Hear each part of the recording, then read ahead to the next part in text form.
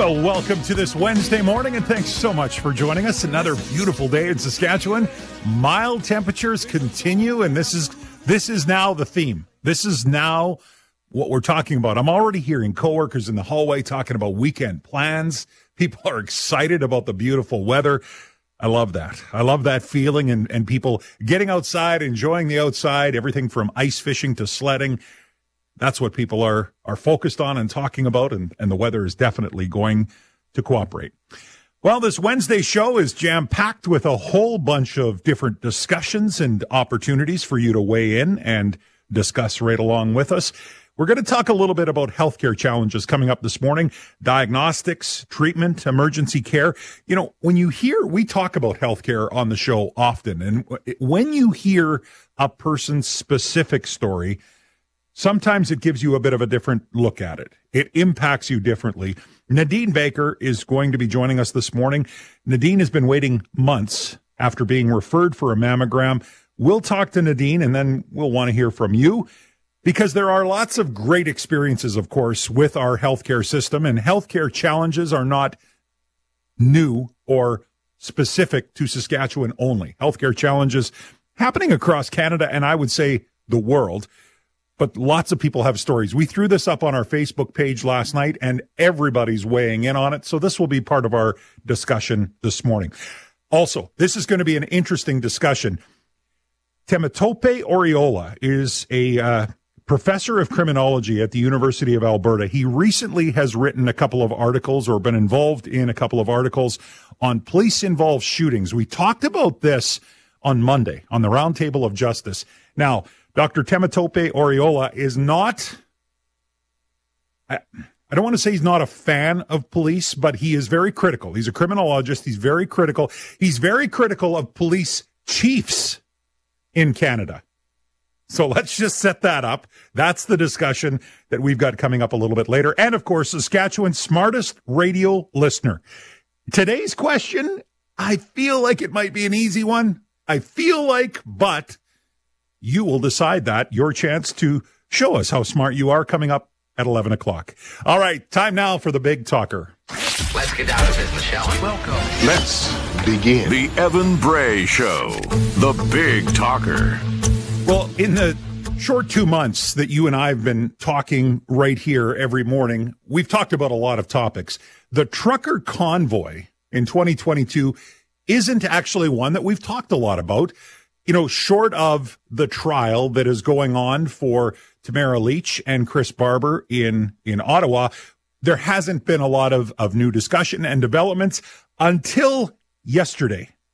Yesterday, the federal court ruled that the Trudeau government violated the Charter of Rights and Freedoms by invoking the Emergencies Act.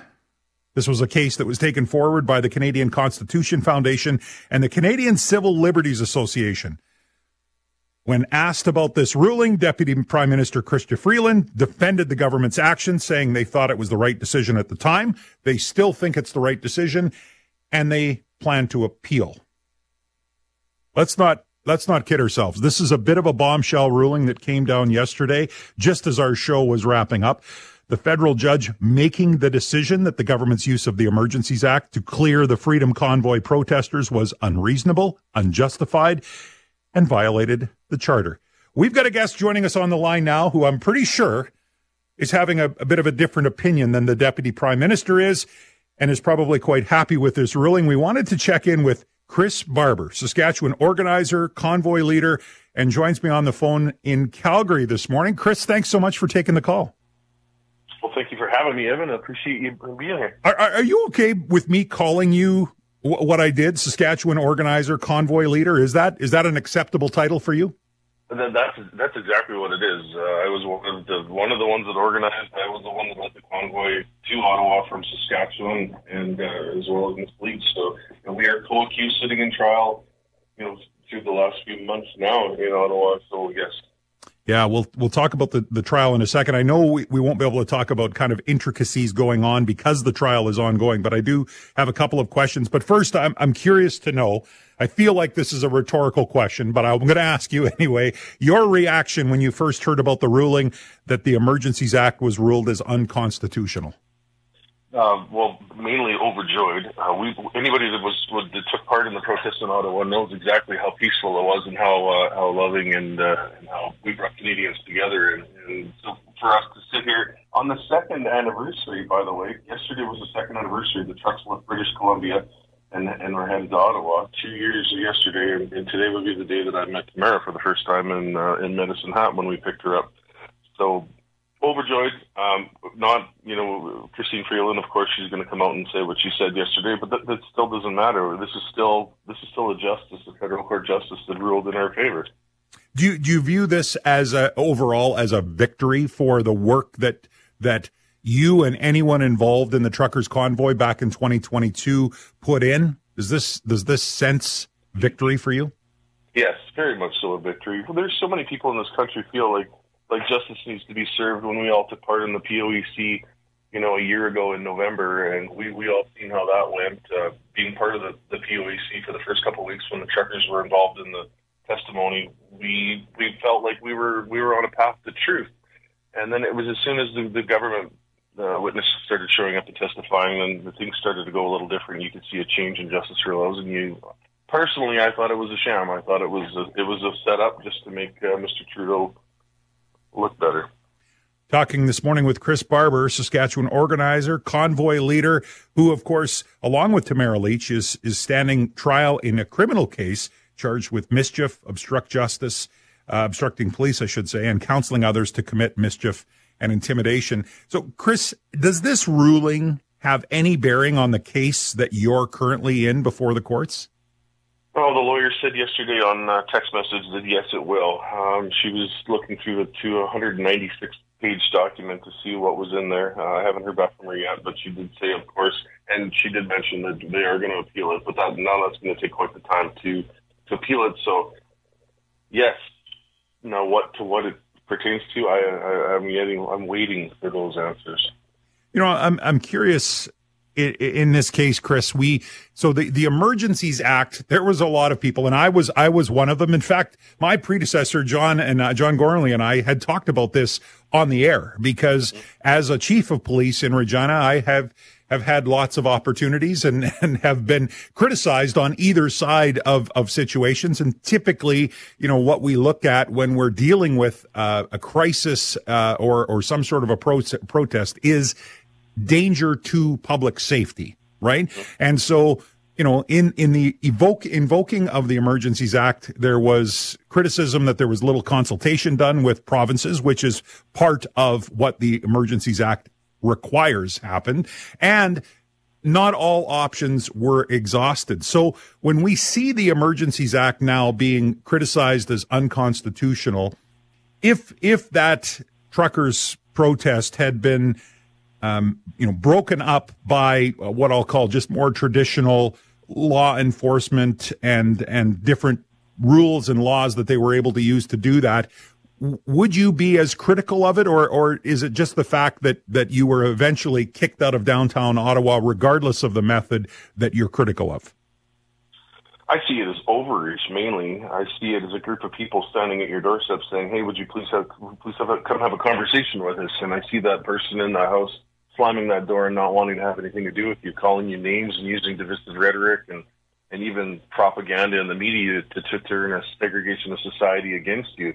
And I bring it back fully on the Prime Minister's feet for not having any leadership. He wasn't interested in having a conversation with a Canadian citizen and trying to work on a situation, that obviously a lot of Canadians felt desperate throughout the COVID pandemic, and when somebody actually stood up to those mandates, and the mandates weren't quitting, by the way, they were going to keep pushing more mandates on us. So he used way too much force when it was never needed. So yeah, I'll never stand behind that. Chris Barber is our guest this morning, Saskatchewan organizer, convoy leader. So I know we're a bit limited what we can talk about with regard to the trial that's underway and ongoing, but are there any insights you can share about why it's taking so long? This started I don't need to tell you, you know better than anyone. This started early fall, and here we are with, new dates and more dates set for March yet of this year. When can we expect to see this wrap up and hear a decision? Oh, We don't even know. We have 3 days booked for March 13th, 14th, 15th. We have a decision on the Carter application on March 7th via Zoom. So we're on day 33, I believe now. The trial was supposed to be 16 days. It was supposed to start September 5th. It was supposed to end in late October. And it's been just dragging. We've had motion after motion and delay after delay, police losing evidence off their cell phones. There's been quite a lot that's went on in the court. We don't have an end to it, unfortunately. We might, if we're lucky, we might have a decision by the end of fall, which is what's kind of sounding like right now. How are you feeling about where things are headed? I feel fairly good. The lawyers constantly, you sit in the courtroom, and I've told this story before. You're waiting for that piece of evidence where your heart starts racing or your heart slows or speeds up, and I haven't felt that yet. Tamara and I stand proud in that courtroom. Their evidence against us is primarily social media posts, and there's never been a threat. There's never been any violence. We've proven that fact time and time again, so we feel really good about our chances.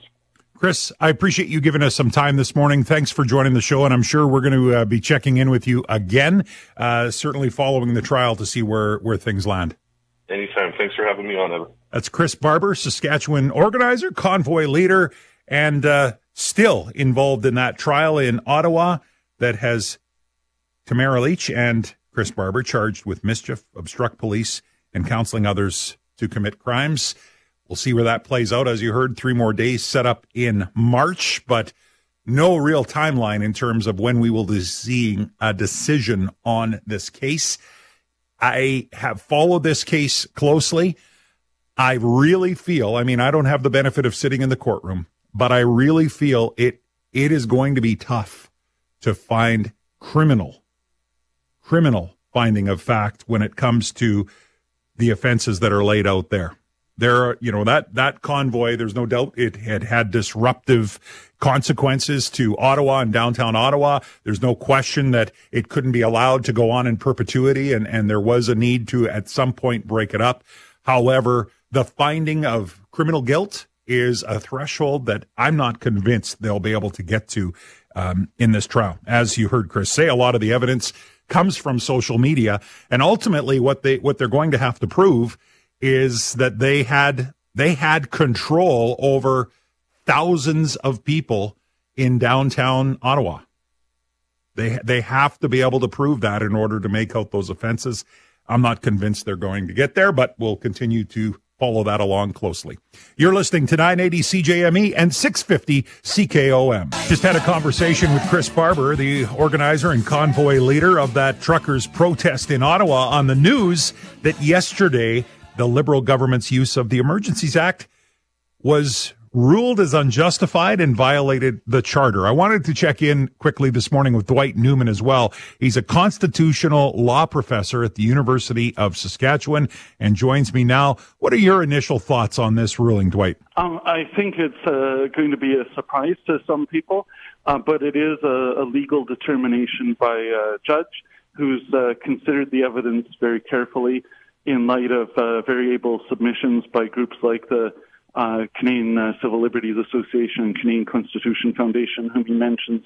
And he says that he initially was going to decide against it until he hears the evidence, in essence, and then ends up saying that the Emergencies Act wasn't properly invoked for the legal requirements to do it, and that there was a violation of the Charter in the process on freedom of expression, as well as on rights against search and seizure. And so it's a very significant ruling, but there's going to be a lot to unpack in the days and weeks ahead, certainly. So let's say this withstands any challenges or appeals that might come forward. This is really the first use of the Emergencies Act since 1988, the first test of the Act as well. How do you think this ruling will impact how it's used in the future? Well, this ruling is going to set the legal parameters, if upheld on any appeal, set the legal parameters to say that it can only be invoked in narrow circumstances following proper procedure. And this ruling and any appeal rulings sort of set the tone for that procedure It's still meant to be available in an emergency and sort of not cumbersome procedures, but it's only supposed to be available in quite narrow circumstances according to this ruling, and this will be a clarifying precedent for any future uses. Dwight Newman, constitutional law professor at the University of Saskatchewan. We will have more discussion on this ruling that the invoking of the Emergencies Act was unconstitutional and violated the charter a little bit later in the show. You're listening to 980 CJME and 650 CKOM.